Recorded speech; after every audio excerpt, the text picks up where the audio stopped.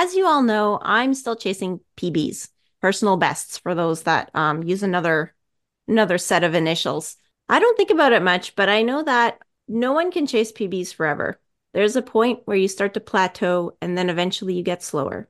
Of course, I like running for so many other reasons. The feeling of freedom when you're out for a long run, the camaraderie of running with others, the satisfaction of being able to get somewhere using just my running shoes and my 2 feet. But part of me still wonders if running will be as satisfying once I stop getting faster. Well, luckily, why we run and how this can change throughout our life is one of the questions today's book tries to answer, along with other questions like, can our self-talk help us succeed in the marathon if things don't flow the way we expected on race day?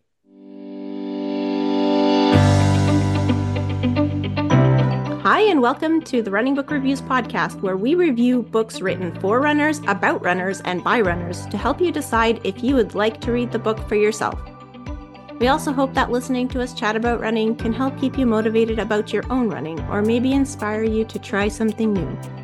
My name is Liz, and with my co-host Alan, we are going to talk with authors Noel Brick and Stuart Holliday about their book, The Psychology of Running. The Psychology of Running is part of the book series called The Psychology of Everything. It sounds increasingly like Hitchhiker's Guide to the Galaxy. The Psychology of Life, the Universe, and Everything. So there's a whole series of books, in fact, which includes the psychology of art, the psychology of wellness, the psychology of comedy, the psychology of democracy, the psychology of counseling, the psychology of travel, the psychology of attachment. But we're here today to talk about the psychology of running. At that point, you're probably feeling disappointed, all those intriguing subjects. This book dives into the science of running to answer 6 questions that make up the 6 chapters of the book. Why do we run? Why do we slow down or stop? What will help me run faster? What should I be focusing my attention on? Can running help me feel better? And are running-based programs beneficial for children and adults? So that's sort of the chapter headings of the book. And we're going to hear more about that as we go in from the experts. Let me tell you a bit about these 2 British guys we have in front of us. First of all, Noel Brick. He is a lecturer in sport and exercise psychology at Ulster University in Ireland. I actually don't know if you're actually Irish, Noel, so I may have insulted you by calling you British. I don't know. I'm Irish, but it's okay. Yeah, my apologies. He's a chartered psychologist with the British Psychological Society and a registered sport and exercise psychologist with the Health and Care Professions Council, HCPC.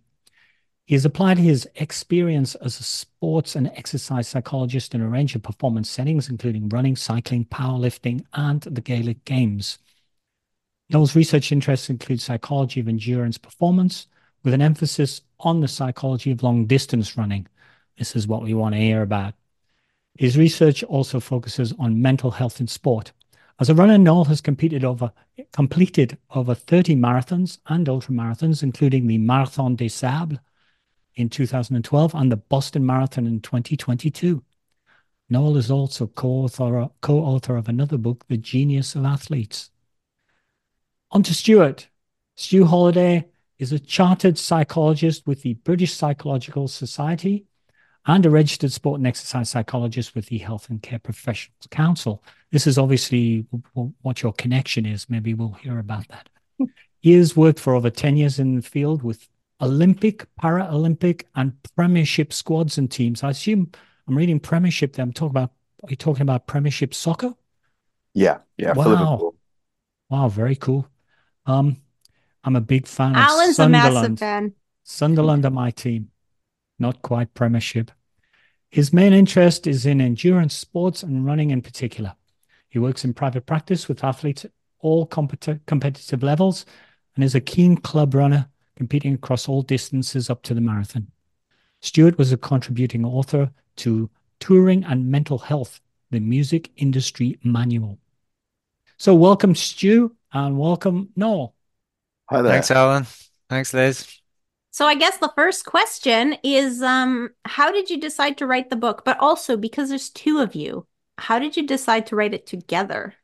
Yeah, maybe I'll maybe start on that one. So I guess the idea for this book probably started about maybe well, in one way, maybe started about 7 or 8 years ago, when I was completing my PhD. And I kind of looked a lot at the psychology of endurance performance generally, and specifically looking at attention, what we focus on when we run, and how that impacts on performance, how we feel, etc. But I guess on the back of that, I always kind of had an idea of writing a book, and maybe it was kind of finding the right place for that book to sit. So Alan mentioned the psychology of everything series, and I came across, a number of books in that series, maybe about maybe 4 years ago, and as I searched through the psychology of everything, I realized there isn't a book here called The Psychology of Running, so it's not quite the psychology of everything. This was about, I guess, maybe 3 years ago now. I submitted a proposal for that book to the editor. Thankfully, that was accepted. And then I probably spent about 6 to 8 months not doing anything, procrastinating, wondering, okay, how am I going to get started on this thing? And I kind of realized, it wasn't going to get done unless, I kind of reached out to somebody who I knew would be able to help write the book, who I knew as a practitioner in the area would be able to help make the book better. And that's when I reached out to Stu and had a chat about this sort of idea for a book, and what might be in it, what it might look like. Yeah, and I think, well, it really started from there because by that point, very little had been written on the book. Yeah. So as Noel said, he was the originator for the book's conception. And one thing he didn't mention was that in the process of it being commissioned by Routledge, I was one of the practitioners who had to review the initial synopsis, and they send it round to me and other people in the field to say, does it pass the sniff test, basically? And I had just finished my chartership, which is the professional qualification that allows you to practice legally and ethically. And I was in lockdown. And because Noel had worked on the project called Resist, which might come up in this conversation, which was a bunch of sports psychologists from predominantly academia who were trying to understand what the science of why we slow down or stop in endurance running. I had come in right at the end of that project as part of my research and doing a study with Professor Andy Lane, who you may have heard of in the research literature. And Andy put me forward to review the book, and I quite happily, in lockdown with time on my hands, said sure. And I read this synopsis, and I was thinking, oh, that's a shame. That's the book I wanted to write. That sounds brilliant. Well, it really did pass the sniff test. And then subsequently, we were in touch more and more. I was working more in the field, so I work with people who come to me who are needing psychological support, help, and improving their performance. Noel does the same, but predominantly his work is in the research field at Ulster Uni. And maybe because of that, he said at one point, hey, I really want to get this book across the line, but I need support. Can you help me close it out? And, do you want to think about it? And I think more or less on the day I told him the story that I'd read this, I'd been one of the, I don't know whether they're anonymous or not, but I'd been one of the people saying, yeah, go ahead. This book's been well researched, structured. It's got a skeleton, but it needs flesh put on the bones. But when he said, would you like to be involved? I was like saying, well, I wish I'd written the book, so it's going to be an easy win for you to get me on board. That's amazing. Um, so, before we get started on, specific topics, there are six chapters. Are there any chapters that you wish you would have included that you didn't, or were you able to kind of put all the information that you thought you wanted to be in there into those six chapters that you ended up dividing the book into? Yeah, certainly for me, I think, I guess Stu kind of mentioned even putting the book proposal together, there was a lot of planning even at that point, a lot of ideas of what could go in here. I guess one of my originally one of my main aims for the book was that we were putting a book out there that was evidence-based, that was based on good quality research. For example, what Mhm. helps runners perform better, or we have a chapter in there which is probably before I wrote the book, the chapter I was most excited about researching, not just writing, but researching, which was around how running can benefit our mood, our mental health, our well-being, etc. So, through that process, I guess, we sort of condensed it down to six chapters, which I'm not going to say it covers absolutely everything we could write about in terms of psychology of running, but I think, you know, I know we'll talk a little bit about motivation. The stuff that I was most intrinsically motivated and excited about researching and writing about, certainly for me originally, those were the things that went in there. So yeah, no, from my perspective, I would feel we've certainly got a lot of things in there that I would like to read if I was a runner. I'll put it that way. And I am a runner, so I do like to Hmm. read it. Yeah, if you write an appendix, I guess you could do what should Alan and Liz be doing in order to get their marathon times slightly quicker? That would be the appendix I would recommend to you. Um, Hmm. early on in the book, you sort of set the scene a little bit, talking about evolution and how man developed, and it's pretty interesting when you look at man, and he's not the fastest, and he doesn't have the sharpest claws, and he doesn't have the pointiest teeth, and so people say, "Well, yeah, he's got a good brain, so you can think his way around the problems." Difficult to think your way around a problem when you got a saber-toothed tiger standing on your chest. So um, maybe you could give us a bit of insight in how it would seem that running sh has shaped our evolution. Yeah, I think so. So I guess we started that point, as broadly a chapter, why do we run? And I guess from one perspective, that seemed a nice place to start. And I think what's really interesting about some of the research in that area is and look at various, if we talk about the physical structure of the body, and if we look at various structures like, from literally our toes upwards, how for example, so many structures in our feet, our Achilles tendon, etc., help us to run better. Don't necessarily contribute a whole lot to walking more efficiently, but certainly contribute to running more efficiently. And it was and I mentioned those specifically because it was some of those physical attributes or whatever we might call them that Daniel Lieberman and colleagues originally sort of speculated about how humans may be evolved because of running and rather than maybe simply walking. So I think one side, when we look physically at a lot of those characteristics, is really interesting. Probably the one area that I found most fascinating, again from an evolutionary perspective, was how running shaped our brain and running helped the evolution of the human brain and a model that we write about called the adaptive capacity model. Basically, if you want to sort of summarize that model, it's use it or lose it type model. But it gives a really nice perspective on how running and the things that we do cognitively, mentally when we run, like plan, think, survey the scenery. If we run cross country or if we run on a trail, we're looking at the route ahead of us. We're planning our directions, but also even planning our footfall and where we place our foot. And all those mental activities stimulate our brain to adapt. And from an evolutionary perspective, stimulated our brain to evolve. So I think it's really fascinating and intriguing to think about how running shaped both physically, but also cognitively how we evolved as humans. So yeah, it seemed like a logical place to start the book, to answer one part of an answer to the question, why do we run? That's pretty fascinating because I've never really thought about it in that way around. Um, I guess I've always thought, oh, we're humans. We have like decent brains with all sorts of capabilities. And then we have some running and we apply that within our capabilities. Not we're humans and we run. And because we run, our brains develop in certain ways and give us certain advantages. So that's I'm just having an aha moment here already.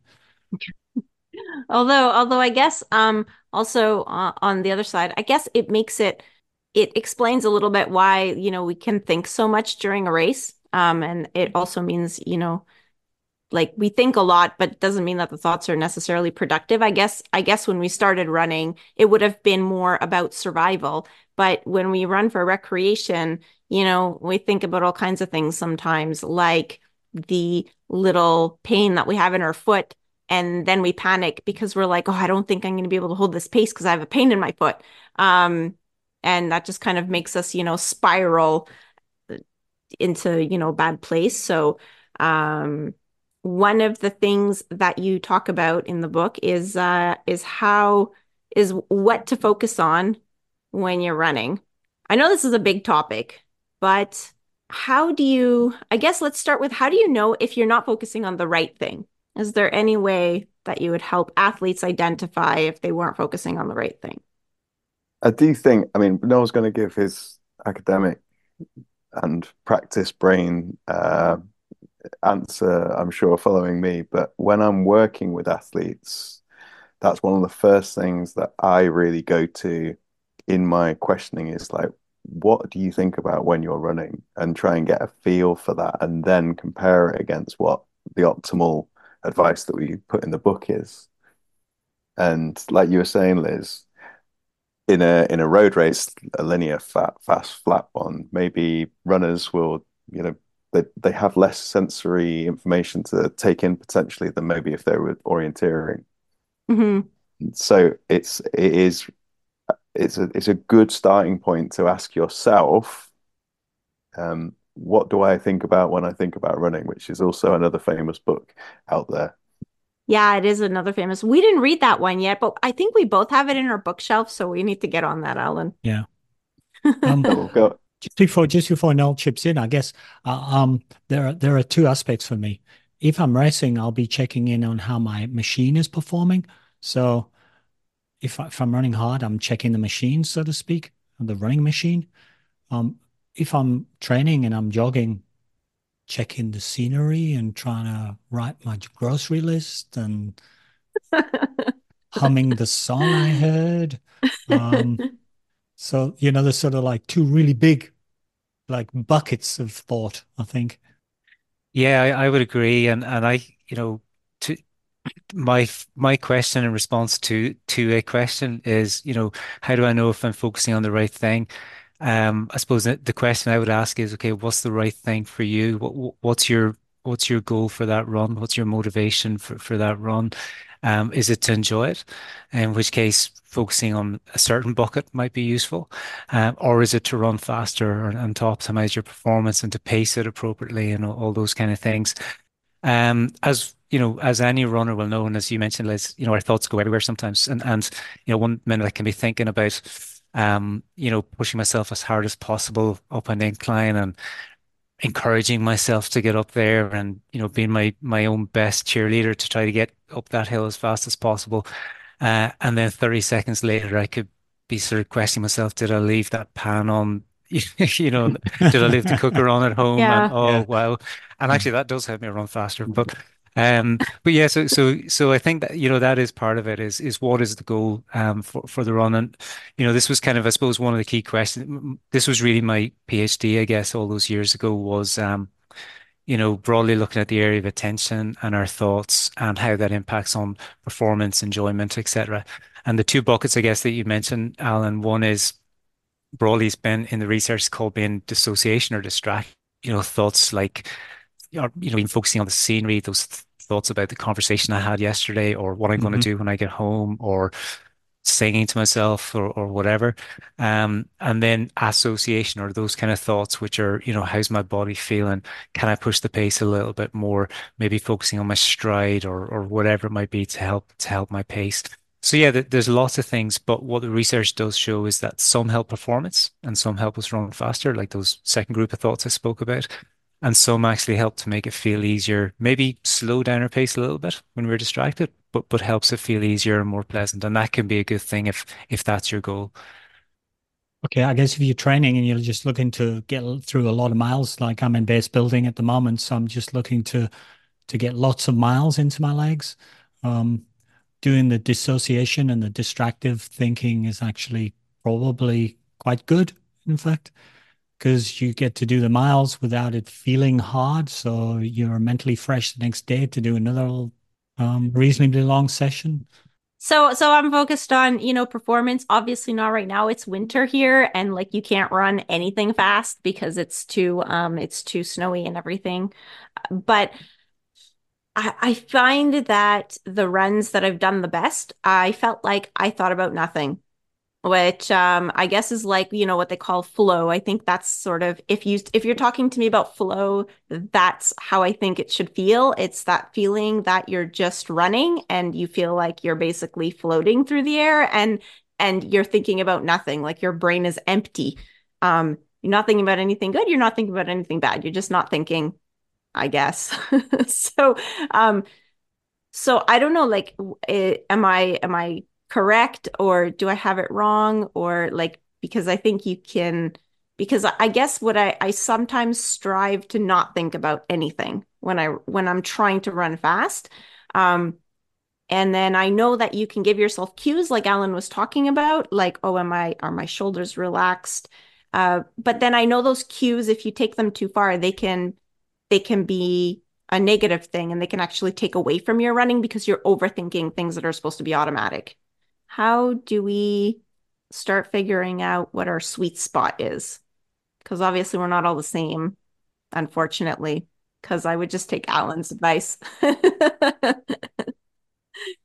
I think if I could chip in first, y- y- we did some research. We talk about it in the book about that idea of flow, and um, I think it's very often a rare thing, but as you've described it, Liz, it feels effortless. We're completely immersed in the run, and sometimes just thoughts don't seem to happen. We're just right there in the moment in our run, It's magic. and it is, yeah, and Mm, it's so enjoyable and the time goes so quickly. And then you go out on the same route the next day and it feels, yeah, normal. not the I was going same. to say horrendous, but no, No, normal. normal.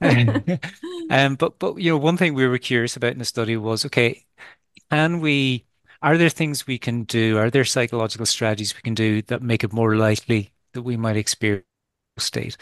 And one thing that came out of that, so we interviewed runners who, during a training run, reported what they called an optimal experience, which was, a state like flow, where it just felt effortless. And it was quite a cool study. It was led by a colleague in Lincoln, University of Lincoln, called Patricia Jackman.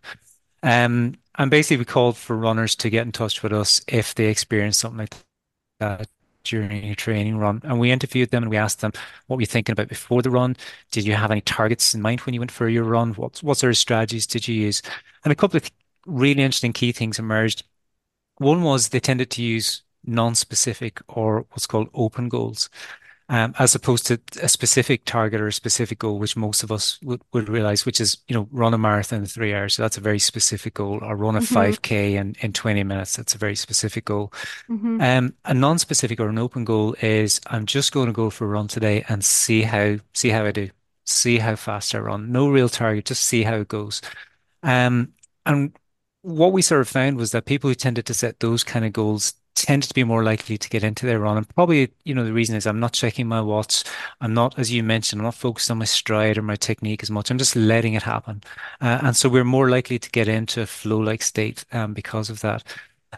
People also did other things, which that's quite an easy thing to do. Just have a go like that before you run. And what I would say to listeners is try that. Same way, just see how it goes. Try a go like that and just see how you feel during a run like that. It doesn't Hmm. guarantee a flow state, but it's maybe more likely.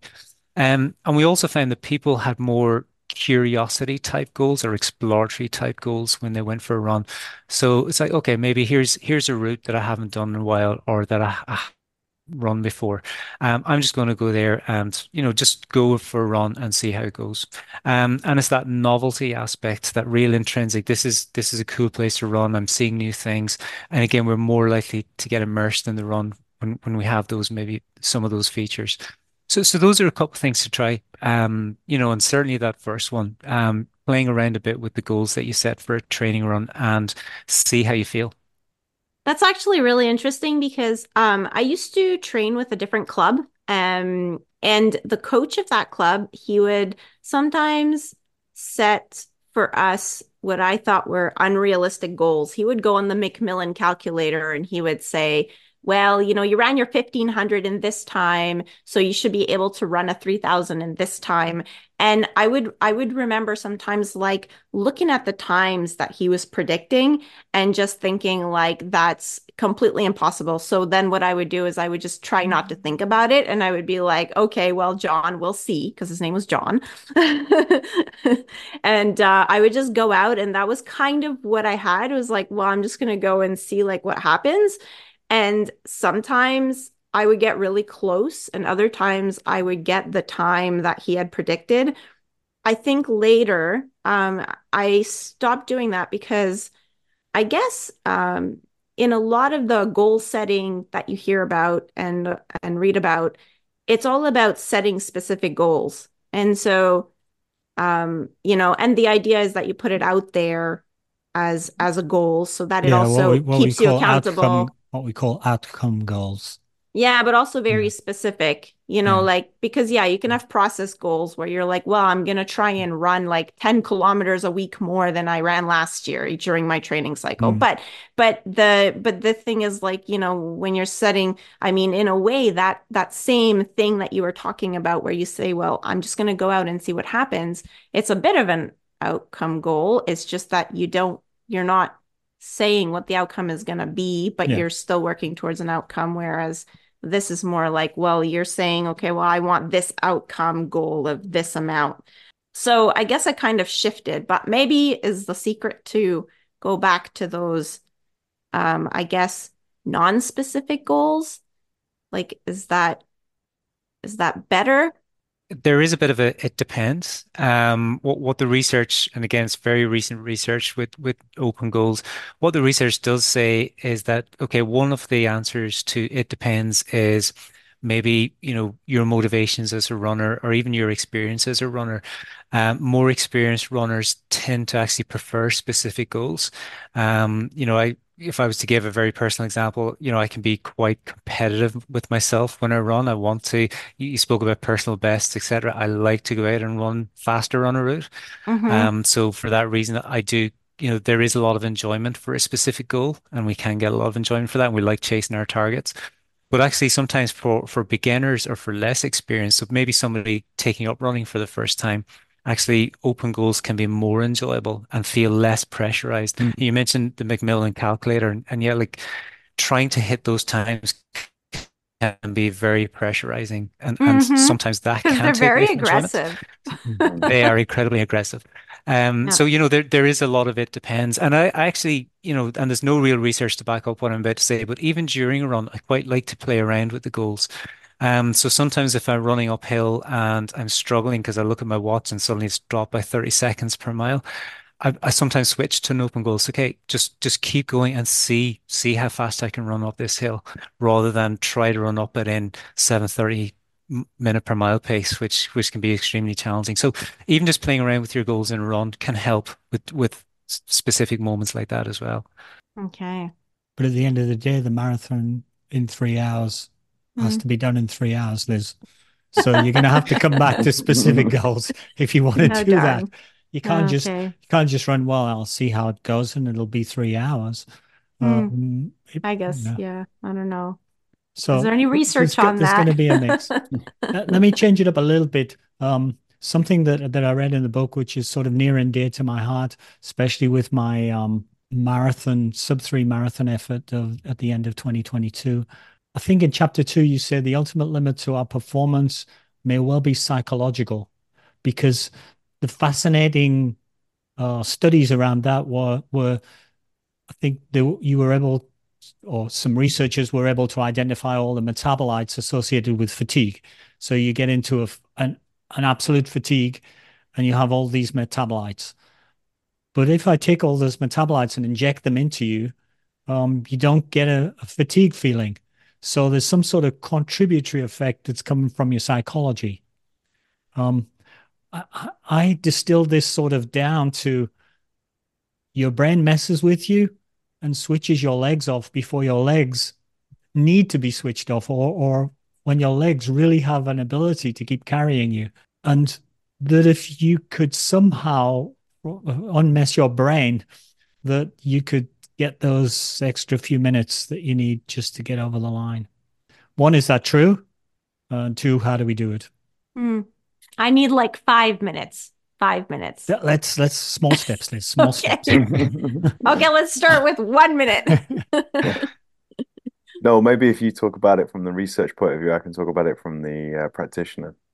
Yeah, there's I guess there's lots of different feelings or perceptions that can influence how we run. So I guess to dig into a few things. So yeah, of course, first of all, there are physical limits to endurance performance. Most runners would know of terms like VO2 max or even various thresholds and things like Yeah. that. But some of the interesting things in this research area are some of the perceptions or feelings we have. So one, for example, is perception of effort, how hard a run feels or how easy a run feels.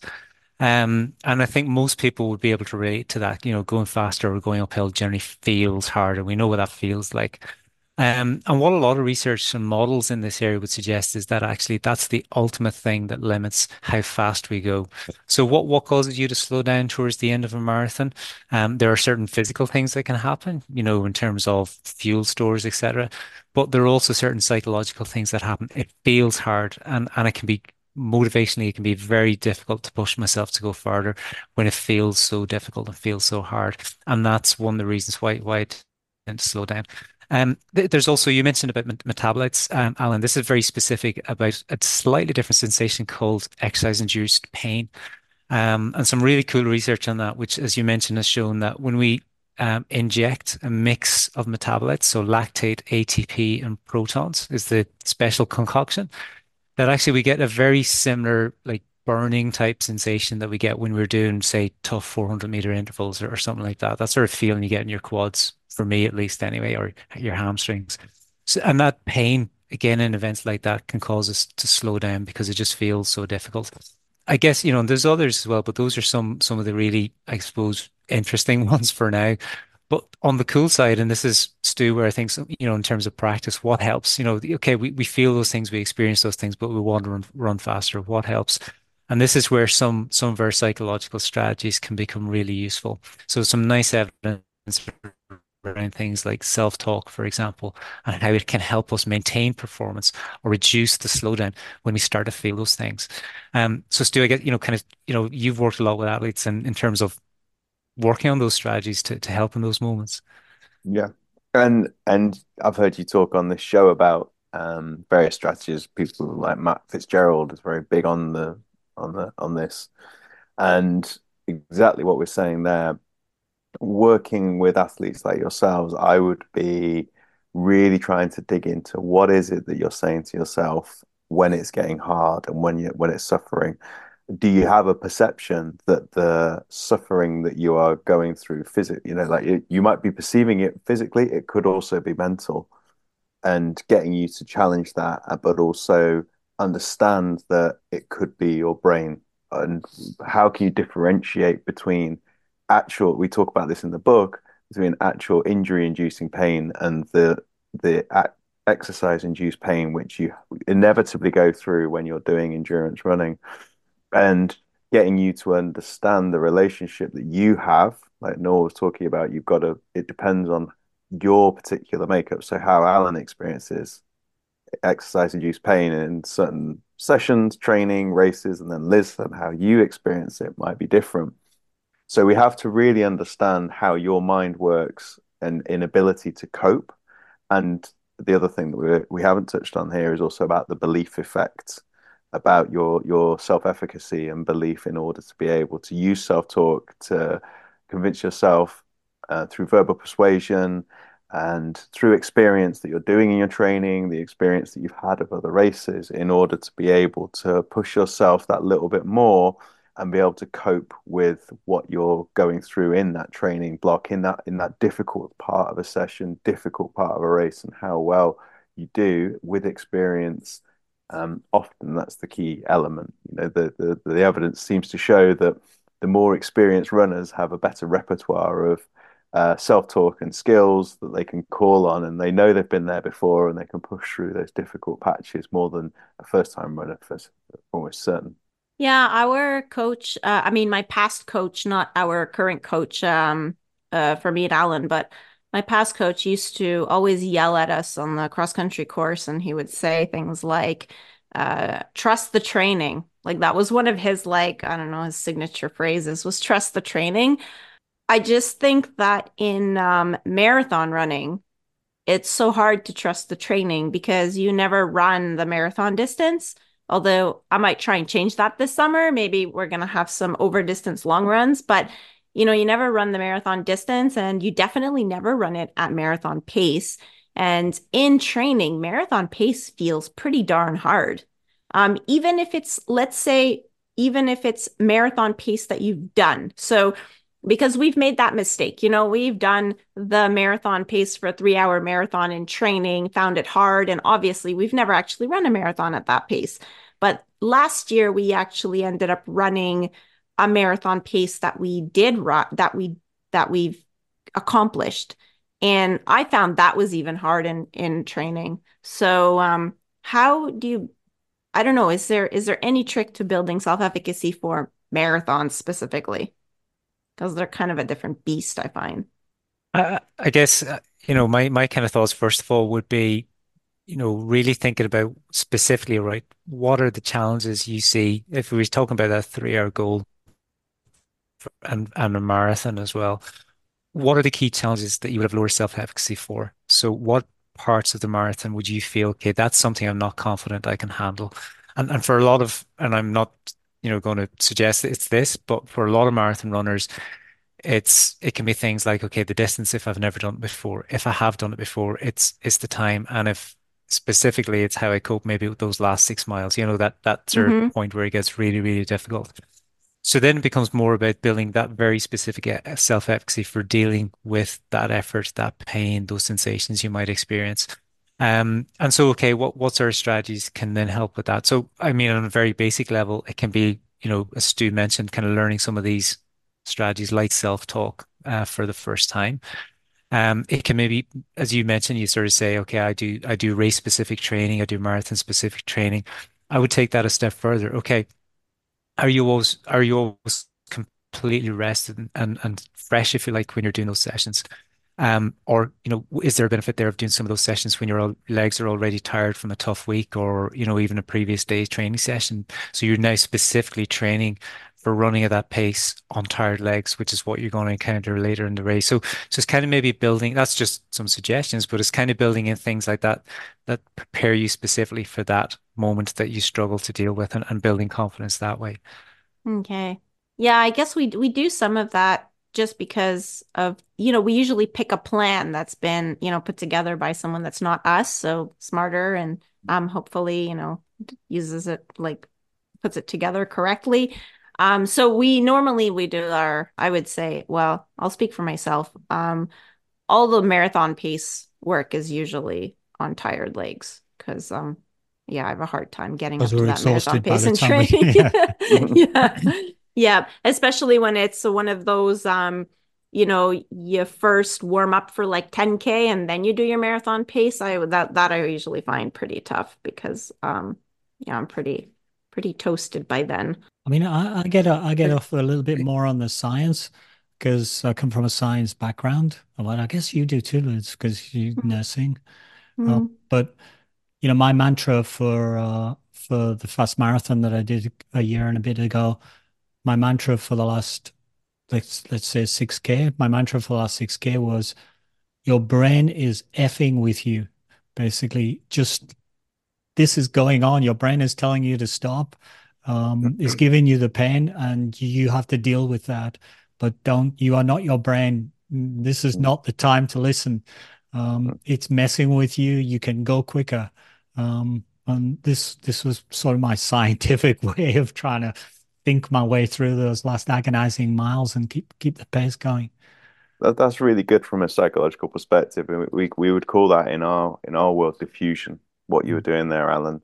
Yeah. And it comes from acceptance commitment therapy, where it really works quite hard on differentiating what you're mentally experiencing from what you're actually performing and doing. So you're Hmm. putting psychological distance between my brain's just generating these thoughts, and under pressure and stress and strain, they're kind of going more and more down. And like we talk in the book about, um, negative thinking increasing as we're in a difficult part of a race, which means that the likelihood is untrained we're gonna slow down or buy into the need to quit. But what you managed to do with that was put in some distance between saying, my brain's coming up with this thinking, and yes, I am hurting, and yes, it's psychologically very hard, but I know you're just messing with me, and like let me just run and do what I did. And maybe you had other techniques and strategies.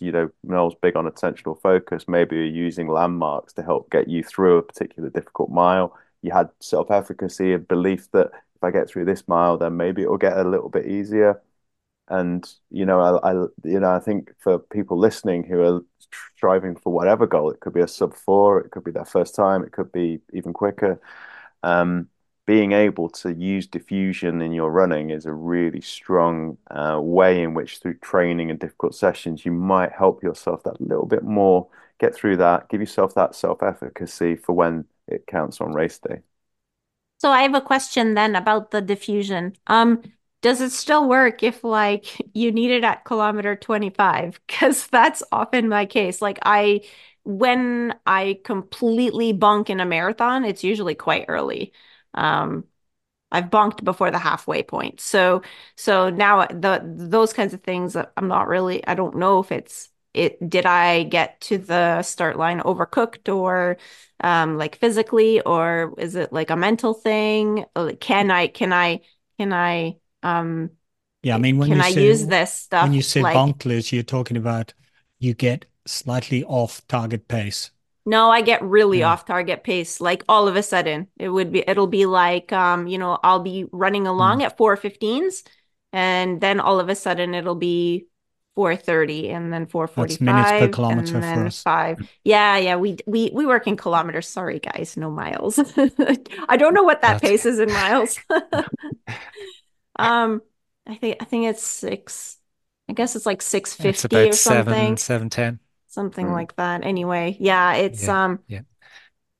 anyway, so can those strategies help me if I'm at like kilometer 25, or is there like a limit? Because um that's still, it would be like more than an hour that I would have to convince myself that my brain is screwing with me. No, do you want to go first? I've got some evidence that I can use. I guess just listening, kind of, I suppose two things. What one, I'll go back to something Alan said first, and then that one. I was re just even your mantra, Alan, I thought was really interesting, where you said about you are not your brain. And what helps with that diffusion and that sense of psychological distance is even the language that we use. So you're not your brain. There's some nice work on, how we phrase our self-talk. Sometimes when we're consumed in whatever we're experiencing, be it the effort, perception, or even other, anxiety, nervousness, whatever it might be, we often focus on I, like I'm really nervous here, I can't do this. And we become, as Stu mentioned, totally fused with what we're experiencing, whereas that language can even help to psychologically distance. Um, I guess some other things, Les, even just kind of listen to you, I guess I'd sort of be curious now about a lot of other parts of your marathon strategy, from even your pacing at the beginning of the marathon. And, sometimes that can be something to look at in terms of how you pace it and whether you're pacing it appropriately to get you the full distance. Just something I'm kind of hearing when you kind of say that you start falling off the pace quite early. But that's just a curious comment Yeah. rather than So, anything I else. mean, I've thought about that too, because I think sometimes I've gotten the pacing wrong because I would be um following a race bunny, for example, and the race bunny would be, I don't know, 5 or But 10 yeah, seconds building a faster buffer. per Mm. kilometer. Because they would build a buffer, or I don't know, like, but the thing is that for me, it's really at my kind of at my limit. So I think that maybe 5 or 10 seconds per kilometer for a whole kilometer, like under pace is maybe that's just too much, You do a couple of those and maybe I've, just sacrificed my marathon there. So I've thought about that. And there are some situations where I know that that's what I did. For example, there was one marathon in Ottawa that was in the spring and it was hot, and we don't have very good training We don't have very good training weather in Montreal because it's snow covered. I mean, it's fine for training. You can go run outside. It's just you won't be running any of the paces that you'll normally want to run on race day. So it makes it hard to kind of guess what pace you're supposed to start at if you're going for a spring marathon. And so, yeah, I know that a few of those spring marathons, I guess I've evaluated what I could do like too aggressively. So that is definitely a case of that. But then there's sometimes where I think that I was, smart. Like, for example, the last marathon Alan and I did, I actually let Alan go because Alan is notorious for going out a little too fast and he can handle it, but I can't. So, and I let him go and we got to the finish line very close to each other, like maybe 45 seconds difference. But the way that we got there was very different because I started off like behind him and quite a bit behind him at one point, and then I caught him, and then I ended up in front of him by a few seconds for the finish. So I thought I was smart about it, but I still didn't get the goal. So I'm not I, sure. And it was I the like to same. bet all the marbles, and Liz likes to be conservative and pay and bet her marbles gradually as she sees how the game's playing out. Yeah, because I've already bet my marbles, it hurts to bet your marbles in a marathon because you only get Absolutely, one it chance does. every 6 months and you Absolutely, it get it does. wrong. Like that's it. You don't get another chance until Yeah, six but months later. uh, So, Maybe a question coming back in your direction then is from the book, reading what we've got in there about strategies to help with avoiding the urge to slow down or quit. Was there anything that you read that resonated that you think, oh, maybe I need to incorporate that into my training runs or maybe lower distance races to test out and see whether that works? yeah, I think the whole self-efficacy idea of trying to look at my training while I'm doing it and find things that I'm doing that I can look back on during the marathon that'll help me like believe. I think I do have a problem with belief. Because I mean, my previous coach used to tell me I do. Like, I never believed anything he said. He would be like, "Oh, you can run this time," and I never believed him until I could actually do it. And I think like I've always kind of been like that. I want proof that I can do something before I do it, which like doesn't really exist. But it sort of exists in the shorter races because we would have these things, he would call them indicator workouts, like for example, 5 times 1K at your 5K pace with, I don't remember, it was like a minute and a half or 2 minutes rest or 2.5 minutes. I don't remember. But he said, if you can do that workout, it means you can do the 5K at that pace. And so I guess like that sort of idea, I like that. And you don't get that in the marathon, but I guess if I could find a way to replace it with something different that helps me believe that I could, hold the pace. Um, yeah, I'm not really sure like how to implement it in the marathon. The marathon just seems like this big puzzle to me a lot of the time.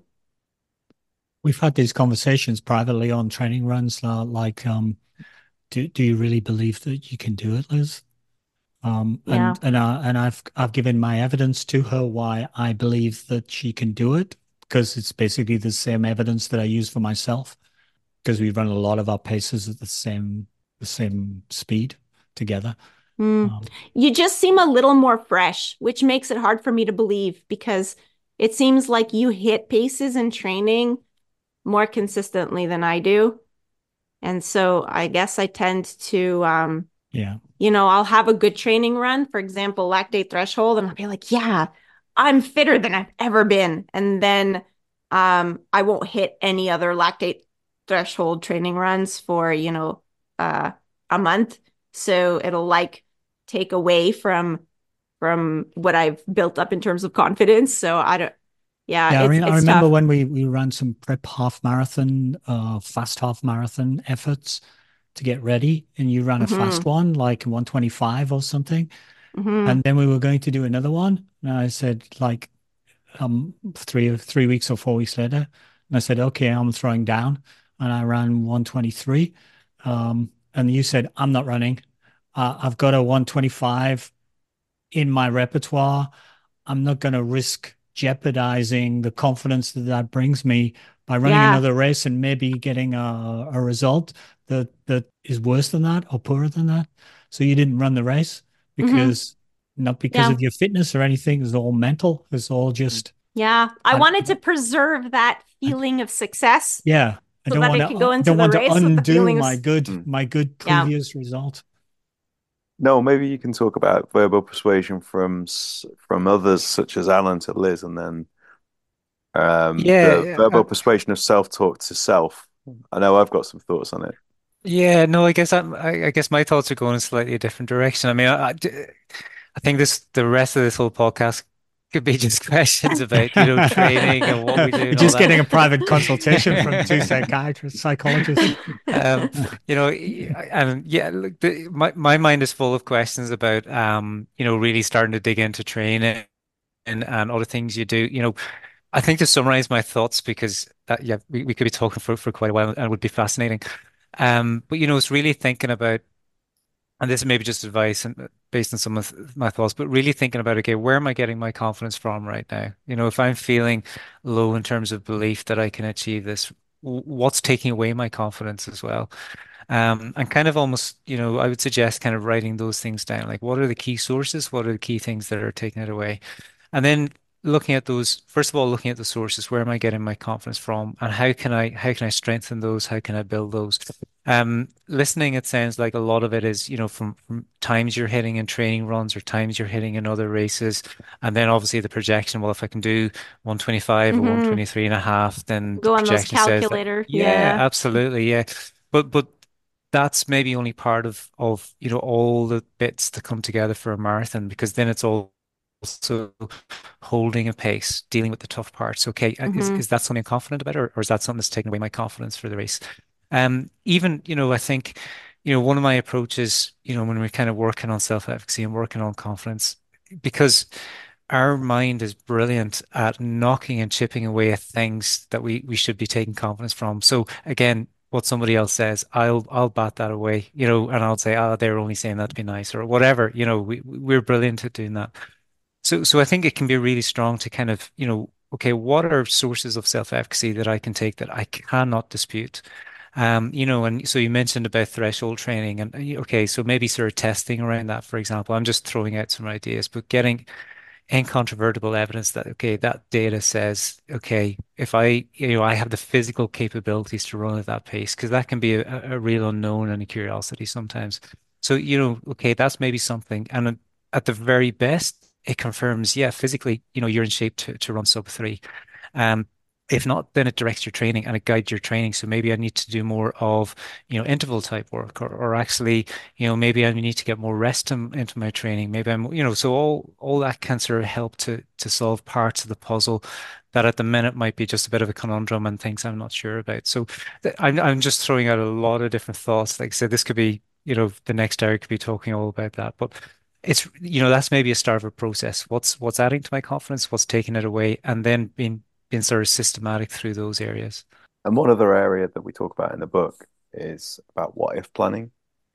And I find with runners who may be suffering with confidence problems or a race where things haven't gone so well, is to take the time to do some what if planning in order to be able to go back to scenarios that have caught them out in a race and be able to say, well, in another race, what if this happens? And you may have dealt with it in a certain way in that race where you didn't get the result you want. But then you say, well, what I'd say to myself in my self-talk, the strategy I'd use from an attentional point of view, or whatever it might be, I will use this.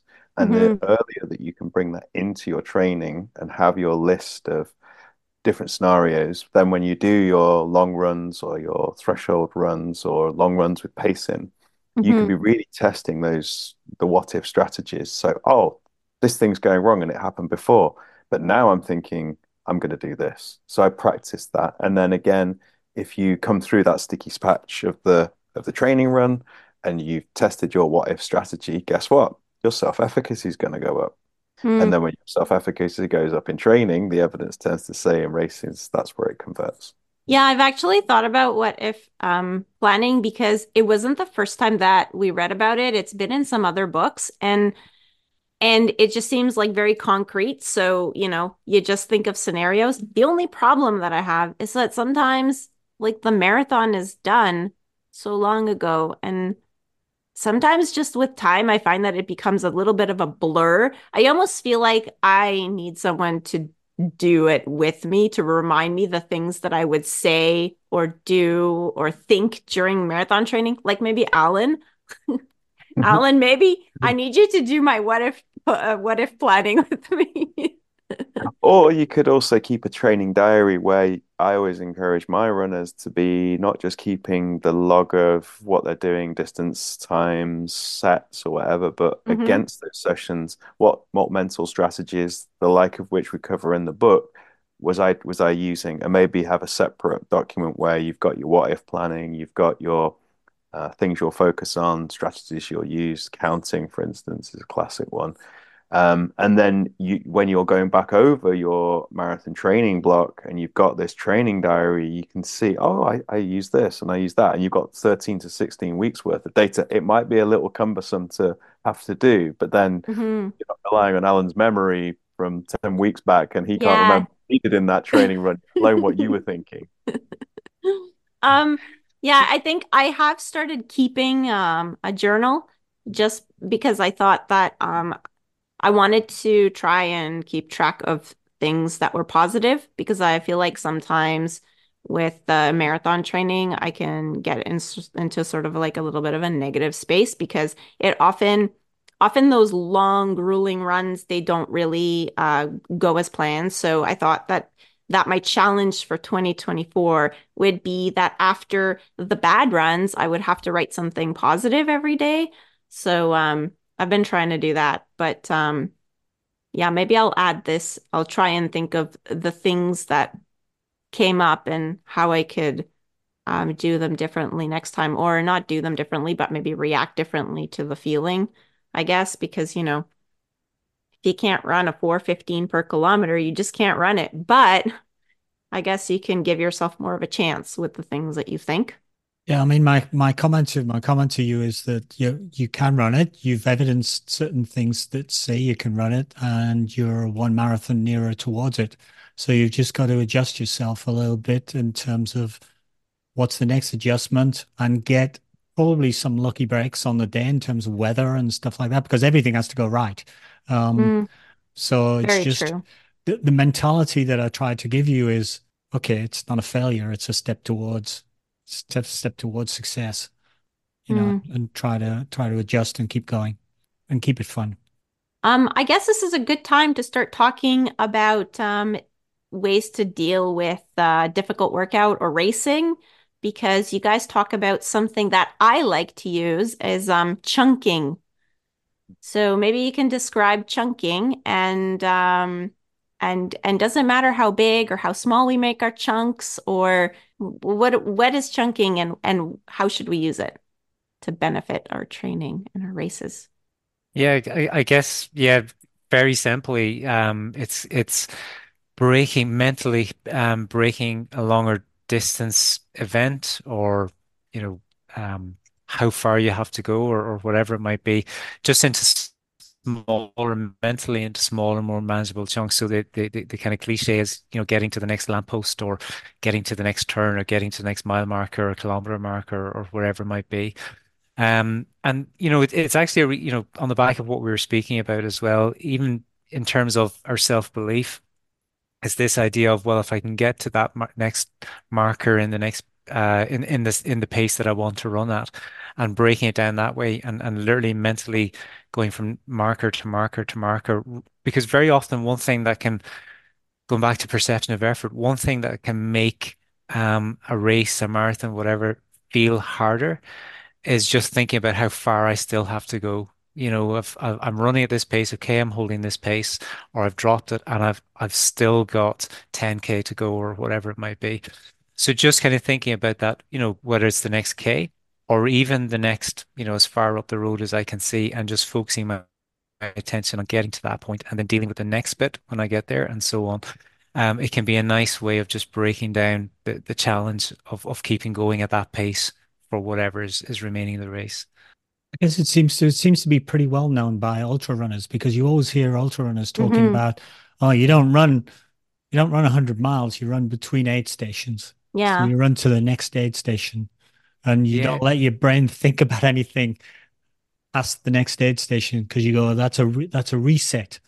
You yeah. you you reset and then you run another, I don't know, 10-mile race, which is to the next aid station. It's always that. I guess that's them naturally chunking the race. Yeah, I think events like that, there can be very natural chunks in it. My mind's going back to even, when I was doing my PhD, I interviewed um, runners who compete at the Olympics, World Championships, etc. And an Olympic marathoner spoke about, standing on the start line and, her thought process, almost quote her, what she said in the interview, was that if you thought about running 26.2 miles or 42.2K when you're standing on the start line, you'd probably turn around and go home again. And even for an Olympian, her thought process was just focusing on getting to the 5K point and then the 10K and so on and so on. So even at that elite level, it's a really helpful strategy for various reasons. You can kind of add on to that then, okay, what is my, earlier we spoke about goals. What is my process for the first 5K? What is my process for the middle 10K? And again, breaking it down that way. So I've now got something very specific to focus on during, and that might be running conservatively in the first 10K. And I might be using some of my self-talk strategies or even chunking shorter distances in the last 10K. So yeah, it all sort of helps. Yeah, I think for me, I find chunking very useful. I use it in workouts all the time because I find certain workouts are, if I think of the whole workout, I'm just like, oh, I don't think I could do this. Things like when we did this summer some 1200s at 5K pace. I mean, I just find that is just it's a fast pace to be holding for that long. I just find that's like a hard workout. I think we had It's four of super them difficult. or five of them to do. It was a bit of an over distance. So it was like a bit more than 5K at 5K pace. And those workouts, I'm always chunking. I'm like, I just have to do one, 3 laps of the track. I have to do this at 5K pace, and that's it. And I only think of that one. I find that I try and use it for the marathon, and I always have a strategy. My strategy is always the same, and I think Alan uses the same one. But we have a gel every 6K. So I figure I'm going to break up my marathon into 6K chunks. But even that, I find that when I get to like 24, 30K, it actually starts to get really hard. So am I just not chunking small enough? Like, do I need to do half a gel every 3K so that I can get a 3K reset? I think what you're saying is the natural experience we go through inducing more fatigue as we go further in a long, long race. And getting good at chunking when we've got a set plan, like you're saying, for the 6K chunks is good as a starting point, but also build some flexibility into your chunking so that if you are finding, well, going 6K feels like it's going to be running a marathon in Forever. itself, don't stick to it. Have more, Noel talked about, the running lamppost to lamppost. Having a strategy which you've then tested in training where you can um, do something small, and it could be that the smaller chunking leads you back into, oh, I can get back on my 6K chunks after that. Okay, Um, smart. two things just as the conversation was going at that point. One was something that I learned from Andy Lane, who Stu mentioned earlier.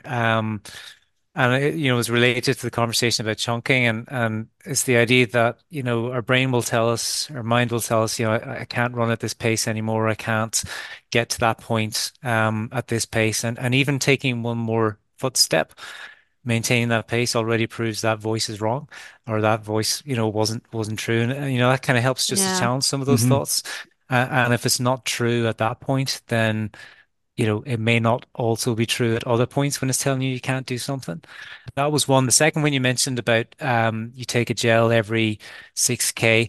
And earlier in the conversation, you mentioned that sometimes especially later in the marathon, you forget some of the motivational things or the things that you might want to say to yourself. Mhm. Actually, putting something on your gel, putting a motivational, a short Oh, statement, that's smart. Oh, and yeah, it's a never nice thought of that. it's a nice reminder at that time, whether it's your self-talk, or whether it's actually something motivational that will be a good reminder at that point. That's smart. Actually, I'd kind of tried that in the last marathon because our current coach, Bill, I don't know if you had the show oh gosh, I'm drawing a blank. What's the show about soccer, but it's not really about soccer? Ted Lasso. Ted Ted Lasso, Lasso. that's it. Yeah. So he had that poster Believe, and so Coach Bill, he started to say that to me before races. He's like, you believe. And so I wrote it on my hand in pen, thinking that I'm gonna look at it when I'm doubting, but it all All got smudged. smudged. So I need a better pen. So it actually worked against you because it destroyed your belief. Yeah, Mhm. destroy my belief. Great. Well done, Liz. I know. See, obviously I still need practice or better pen or something. I need to write it on my gel. Okay, go ahead. Something that people who are listening to us might be interested in is the psychology around using music when you're running. And in fact, I think it's in chapter 4, you've got quite a big discussion on the use of music. And, everybody, it comes up all the time. Do you listen to music when you're running? Oh, I only Hmm. listen to it like this in this circumstance. Oh, I like to Yeah. get pumped up before I go. I have the difficult run music playlist or whatever. And I Um, feel like some people, they will religiously listen to music all the time, and other people, they will religiously not ever listen to music, even during easy runs. Now that we're educated, we know there are different categories of using music. Perhaps you could tell us a little bit about it. I don't know if you want to go into synchronous and asynchronous, explain that and what these terms mean and what type of music is best, or should you just not be using it? You're soft if you use music. I guess first of all, those categories, synchronous and asynchronous, just to explain those terms. So, synchronous music is music that we might coordinate our footsteps with, so synchronize our footsteps with. Okay. So it might be at a pace, a beat that matches what we might, what our footfalls might be. The majority of the research has been with asynchronous music. So it's not necessarily music that we're going to coordinate our footfalls with, but maybe it's music that we find, for example, motivational in some way, whether that's the lyrics, whether that's, they might have some meaning, or whether it's just the melody or the qualities in another way of the music, the memories it might bring for you, etc., that you find motivational.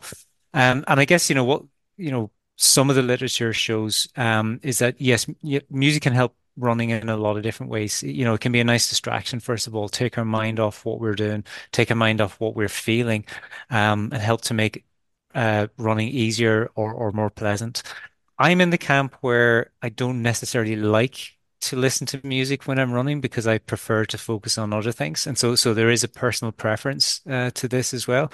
That's not to say I always was that way. Sometimes when I was younger and less experienced, let's say even, I always listened to music when I ran. But I found as I got more experienced, I like to tune in. I like to listen to my breathing. I like to focus on my own self-talk. And so I found music distracted me from that, and that's why I stopped using it. So I think, a broad summary is, yeah, music can help. It can be motivational. It can help make running feel easier, etc. But there is a personal preference to using music as well. So basically, there's no like right or wrong way. So if I don't race with music, so I don't race with music, not because I don't like music, but more because I'm afraid that my earbuds will fall out and then that'll be a distraction. And I know that's like super silly, but maybe I need to get over that. And maybe I need to try running a marathon with music. Could that help me? Well, I could just run next to you and sing. That I would don't think motivate you to speed up. It might slow her down, that. She wants to run away. Yeah. There is like what Noel said, there isn't the right or wrong way. It is Okay. personal preference. In certain races here in the UK, I don't know whether it's the same in Canada, they actually ban you from wearing Yeah. headphones or running with music.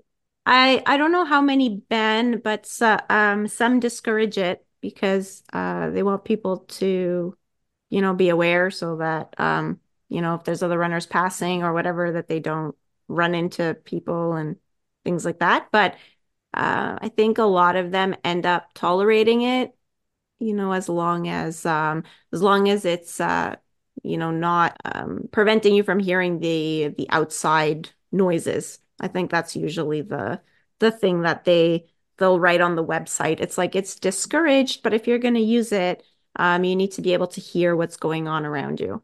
One of the things, just trying to cover my favorite little subjects, but one of the things that we read in your book is about what are the chemicals, what are the natural messenger chemicals or neurotransmitters or whatever they're called that get released in your brain when you run. I think as runners, as uneducated runners, we always tend to think of endorphins. We go, okay, I'm running in my Saucony endorphins, and that's named after the feel good stuff that happens in your brain, and you go on a runner's high because of endorphins. But I was actually shocked and horrified to read in your book that the release of endorphins is not really super concrete, sort of proven. Yeah, so it's actually really interesting research. So yeah, I guess everybody, most people have probably heard of the endorphin hypothesis, as you mentioned, the idea that we get this runner's high, and that the cause of that runner's high is endorphins, and that comes from some research that has shown that when we run. So first of all, yes, our body does release endorphins, and endorphins has a pain-killing effect. But the slight snag in the theory, when we actually look at some of the evidence, is that these chemicals, endorphins that circulate in our blood, are too large to cross over something called the blood-brain barrier. So actually, what we might measure in our bloodstream doesn't necessarily reflect what's happening in our brain. And that's, where the endorphin hypothesis breaks down a little bit. What is suggested, what more recent research suggests actually cause not so much a runner's high, but more a runner's chill, a runner's sort of that sort of feel good that we get after running is something called endocannabinoids. Now, I guess, Saucony endocannabinoids probably wouldn't sell as many pairs. No, it would be too complicated to say. But there's some Yeah. really nice No, research you're not getting to a job in marketing anytime soon now. I've patented it here now, so if that does come out, I want some of the royalties. Um, Perfect. but yeah, so actually, these substances seem to correlate better with the change in mood and the feelings that we might get after running and associated with running. And there's actually some really interesting research from David Reichland and colleagues. Who's looked a lot at this, and I mentioned earlier the adaptive capacity hypothesis, and he's one of the authors that was involved in that work as well. And what they actually found was that not just in humans, but also in running dogs, that we get a similar effect in running dogs, this endocannabinoid release. And again, evolutionary, their sort of theory is that this is kind of one of the things that leads to, the desire to run, the want to run, the sort of motivation that we get and the reward that we get after running, that sort of feel good. I think I don't think, if I was speaking personally, I don't think I've ever felt a high as such after running, but I certainly Mhm. feel that increase in mood and a bit of a chill after running quite a bit, which is more aligned with what endocannabinoids do rather than endorphins do or are proposed to do. Whereas in non-running animals, so ferrets, for example, which don't run very much, don't have this same release of endocannabinoids. So again, animals that didn't evolve to run don't seem to have, this endorphin or endocannabinoid production when they run. So it's quite interesting, and it sort of suggests actually what changes our mood is very different to what we've maybe thought for a long time. And evolution, I guess, wants us to continue running because they gave us this whole endocannabinoid system. Actually, along the same lines, but not really. You talk a lot about sort of mental health because, we've all kind of heard these stories of runners who turned their mental health around, like they were depressed and they started running and it really helped them, or they had some kind of addiction and they replaced it with running. You talk about something called exercise addiction in the book. people could potentially be addicted to exercise. And I guess for someone listening, they're probably like, well, why would that be bad? Because exercise is a good thing. It keeps us healthy, and it's much better to be addicted to exercise than, let's say, alcohol or something else. So maybe can you describe, I guess, the difference between just being a passionate runner and then being addicted to exercise? Because, like, I don't know, maybe people look at me and they're like, well, she's addicted to exercise, but I don't think that's a bad thing in my life. So, um, when does it become bad? From a health perspective, I mean, we see that if it's having a bad effect on your health, and maybe you aren't, you might not receive enough calories. And I did some research 10 or 12 years ago looking at the mental health of runners who had eating disorders. And they were more, it tended to cross between you people with eating disorders who are running would also experience anxiety and depressive symptoms as well. And so, in that regard, if someone is running and exercising too much, it can tip into the evidence seems to show that it can lead to conditions that are not obviously healthy.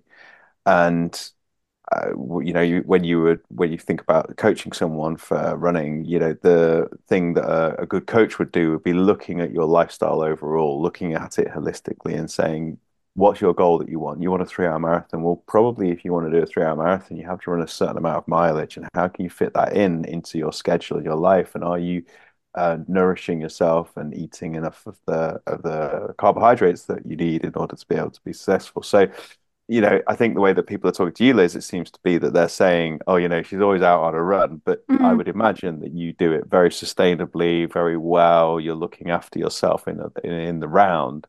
And it's maybe people who are, like with a good intention, I'm sure, who are running and they're doing so much of it, and it is becoming somewhat of a crutch, or it's tipping into giving them a bad mental health or worse mental health, should I say. And I'm sure Noel's got more from the book specifically that we can reference. Yeah, and I guess, I suppose a couple of things to say.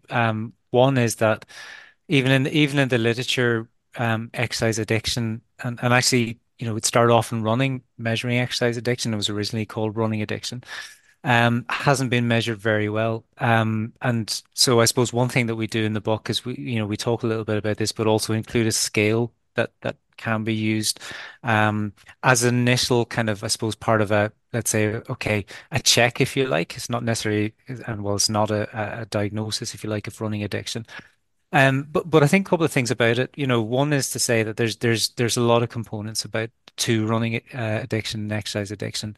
Um, Generally, what the research suggests is that, like most people, running starts off as an enjoyable activity. And most of us get pleasure and get enjoyment out of running, and health benefits from running. But very often, and even the mechanisms is not clearly understood in the literature.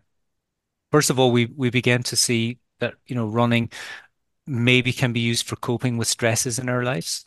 And very often, when we look back at exercise addiction, exercise becomes somebody's main way of coping with stress in their life, or particular stressors in their life. So I may not necessarily have other ways of coping with that. So I may not have a strong social support around me, for example, or other strategies speaking to somebody that that can help with that. Running or exercise becomes my way of coping.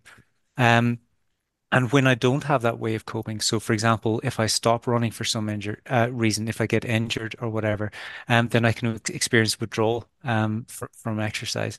So there's a lot of components. There's withdrawal, there's salience, there's a compulsion.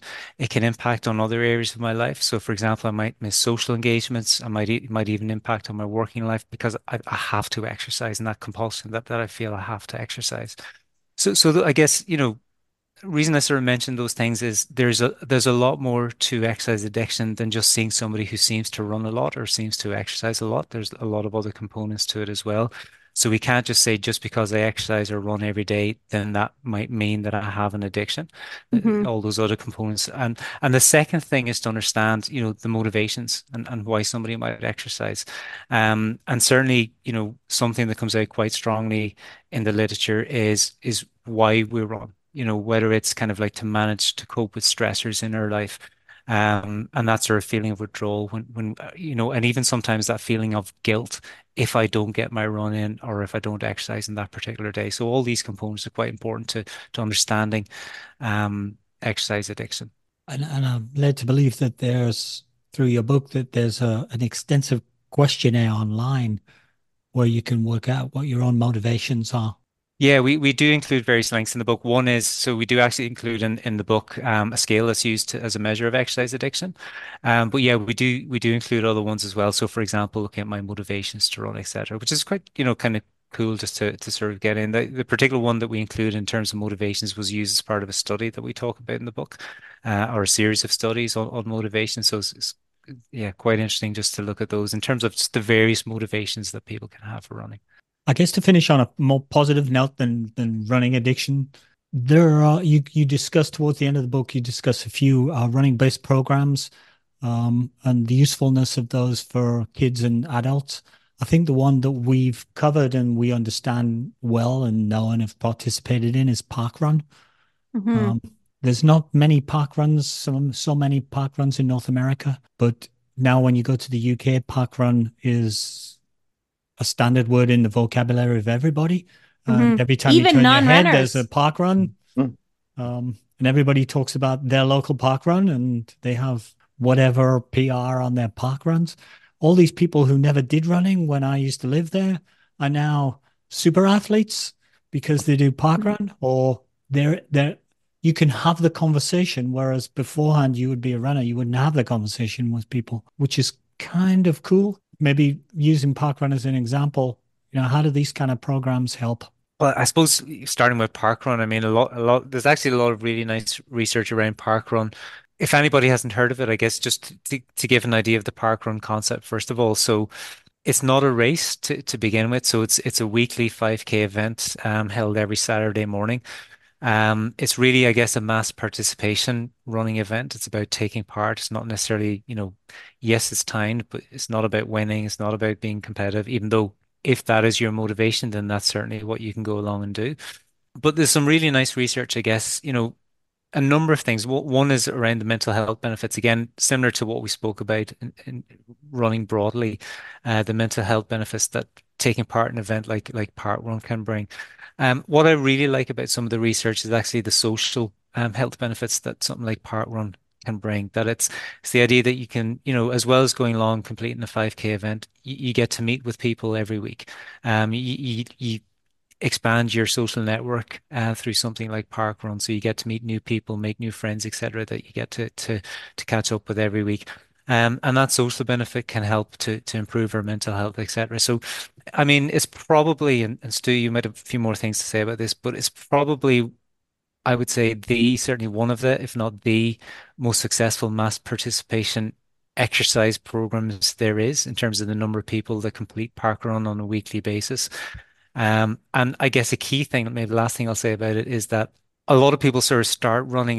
One of the inductions into park run is a couch to 5K event, which basically, as it says, gets people from the couch who maybe have never run before to completing a 5K. And the park run is usually for a lot of groups, there's 5K celebration event.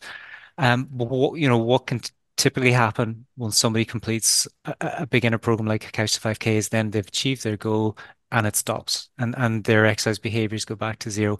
Park Run helps to maintain that and helps to maintain through the social connections, etc., people's activity. So yeah, a really nice program, a really successful program, and I guess a lot of benefits physically, mentally, socially that can come from it. The numbers of people who do park run, I did used to know it. I was doing research, which we were talking off recording earlier about, is phenomenal in the UK. It's Alan's experience when he's come back, and it is a you've got things like Couch to Cap 5K is actually now being prescribed on the NHS, which is our healthcare service, by doctors as a way of helping people with their mental health. which is brilliant. And because of the nature of it being so widespread and it being every Saturday, they even do them on Christmas Day and New Year's Day. Mhm. It gives people the opportunity to always be showing up and also be getting healthier if they're participating and fostering that human need for connection. Um, it's not just about running all exercise types, tennis, going to the gym, etc., where people get the benefit. Yes, of course, they might see themselves developing physically and getting healthier and losing weight or putting on muscle or whatever their motivation is. We talked about the whys. Um, the social connection that participatory events do like that is a huge benefit to mental health. And one of the other things which we know from the psychology studies is where you have people volunteering for events. So one of the has a very positive effect on your mental health. And one of the aspects of parkrun is that it's free, but they do ask you when you sign up to be a runner, please volunteer for this event. And therefore, people who might get injured and they want to go to parkrun, but they can't participate, or they kind of almost want to, people might want to go to parkrun to run, but they need to kind of almost before Couch 5K, just go along and see an event and normalize it. They can go and volunteer and help out. And it's that voluntary effect which can also have long-term psychological health benefits. Fantastic. Sounds good. Yeah. We don't have that much park run here, but I mean, we have one in Montreal that's consistent and one that's not very consistent. And we did go to one and we brought a lot of our teammates and everybody loved it. There was like coffee after, everybody hung around and chatted. So it was almost like, I guess it was almost like the same phenomenon that we have in our team. But Mm. I find that teams are, it's hard to get people that run alone to join a team sometimes because they're like, oh no, I'm not a real runner, like I don't belong on a team. Yeah. They think it's like this big deal, when it's really not. So People feel they're not worthy of running clubs, yeah, but whereas Mm. park everybody's run, worthy of a park run. exactly. Yeah. Yeah. Before we kind of give our overview of the books, where would you like to direct people to get a copy of your book if they're itching to read it? Which they will be by now. Yeah. Okay, so um, it's possible to obtain it from Amazon and other online book retailers. We've got it for sale there, but also Routledge, who are the publisher, certainly in the UK. As Alan was saying in their series, The Psychology of Everything, there is actually a website, thepsychologyofeverything.co.uk, where you can buy the book and also buy some of the books in the series. And there is actually one on the psychology of endurance, which a colleague of ours has written. So when you pick our book up, if you want to buy it, you might also be interested in purchasing that one as well. If you need to get extra psych, you can go for that one. And in terms of yourselves, if people want to see what you're up to and listen to things that you have to say or follow you on social media, are people able to do that? Yeah, so I guess easiest place to find me is on X or Twitter, whatever you prefer to call it. Yeah. At Noel Bricky, Noelbrickie. And yeah, usually I share things like, my research. You'll find links to the book, that sort of stuff on there. For myself, I run a consultancy called Focus Mind Coaching, which is focusmindcoaching.co.uk. I am not on Twitter, but I do a podcast, the Focus Mind podcast, and Noel has been on there a couple of times. We've been talking about the book. We have talked about strategies, so we go in a little bit more depth, practical how-tos on there, and you can find it on all the usual podcast platforms. Very cool. Great. I'm gonna Um, add that to my listening list. okay, should we give our summaries? Okay, so The Psychology of Running by Stu Holliday and Noel Brick. There are about 150 pages in the book, so just to give people an idea, it's a sort of pocketbook size. But there are about 250, I counted them, there are just slightly over 250 scientific references in the book. So if you like the real story rather than the convenient story, the real story can be a bit more less cut and dried, let's say. It can be a bit more nuanced. But if that's what you like, then this is the book for you. I was rather proud that I wrote a PhD and it had 350 references in it, and I thought, I'm the man. I've researched that. It took me 3 years to do that, and it only has slightly more references than your 150-page book. So congrats on that. Many of the chapters have real life case studies or an in-depth example of a real athlete towards the end. So not only do you get some research, but you get sort of the applicability of it. But I would say it is more science than storybook, but in an easy to digest small book format with lots of opportunities to examine your own running differently. And what you've heard today, I think, is us trying to examine our own running differently in front of you guys. And personally, I think the psychology and mental approaches to running is where some of the next advances are going to come from in running. We've seen people getting their physicality together and understanding the biology and the anatomy and the physiology, and we've seen equipment and super shoes and those kind of things. And I think the next phase is going to come from better understanding of these aspects of, how to program yourself better. People will become faster, more resilient, and importantly, happier when they're running, because of this knowledge. And maybe we've actually started to see it already because Eliud Kipchoge famously always says, no human is limited, and everybody kind of analyzes him, and that's where we get the whole like he smiles during his races, and it's actually not smiling. He's programming himself. Yeah. So I think we're already seeing it probably. Just not talking about it as much yet. That's why we're not quite as fast as Eliud Kipchoge. We don't smile enough, Liz. We'll have to work maybe on that. That's it. Oh, over to you. Okay. So I guess I'm echoing a little bit of what Alan said. If you like science-backed information, then this book is full of it. If you didn't get enough after reading the book, then the authors have a further reading section with references to other resources that you can read, like based on each chapter. So if you like a specific topic. And the book looks small, but it's a bit deceiving because it's actually packed with information. And I mean, you could probably reread it like at least 3 times and get something out of it each time that you don't remember reading the time before. So it's really, really good in that respect. If you want to get more out of your running, then looking at the mental side is a must, and reading this book is a good place to start because it will help you, I guess, become more aware of your own shortcomings. Or your own thoughts as you run. Yes. Yeah. The ones leading to your shortcomings in races. And then, awareness is the first step, I think. Then, we can start working on it once we're aware of it. I like the chapter summaries. At the end of each chapter, there's actually a point form summary of what was in the chapter, which is actually really helpful if you wanted to go back and you don't remember what section you read something in, you can actually just read all the point form, and it reminds you of what you just read. So those are great. It's super useful. Yeah.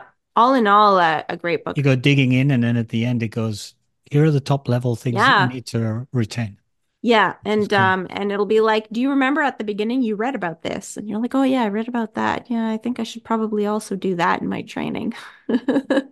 Just ahead of the wrap up, we'll just say a big thank you to Stuart and Noel for staying up late with us from the UK. Pleasure. Thank you both for having us on, first of all. And it was actually really nice to hear your summary at the end. It was nice to hear your thoughts and reflections on, I guess, as we wrote the book, some things that we thought would be nice to put in there, like the chapter summaries or like the case studies at the end of each chapter. So actually, it was really nice just to hear your thoughts on those. Thank you for that. And as you can see from our comments and questions, we take our job, it's not really our job, we take our podcast seriously. We dive into the book and we really scratch the pages to see what comes out. I was just gonna say maybe what we can do is also, because you mentioned that your podcast had an episode on the book as well, so maybe I'm gonna go look for it and link it in the show notes By all so that means, if yeah. people wanted to, if people want to listen to that as well, then they can. We brought a coach colleague who worked on Resist as well, the project we were talking about before. He's the kind of foil that we bounce off. So it's Oh, got a bit of a amazing. coach's perspective in there as well. Okay, so That's drop your great. Running Book Reviews subscription immediately and get over there and listen to it. I haven't had time since having my second son to do any more podcasts since I'll that bet. one.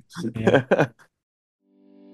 Thank you for listening to another episode of Running Book Reviews. A big thank you to the publisher Routledge for providing review copies of the book, and a big thank you to Noel and Stuart for spending time with us today. If you'd like to leave us some feedback of how we can improve our podcast or want to suggest a book that you'd like us to review in a future episode, please leave us a comment on social media.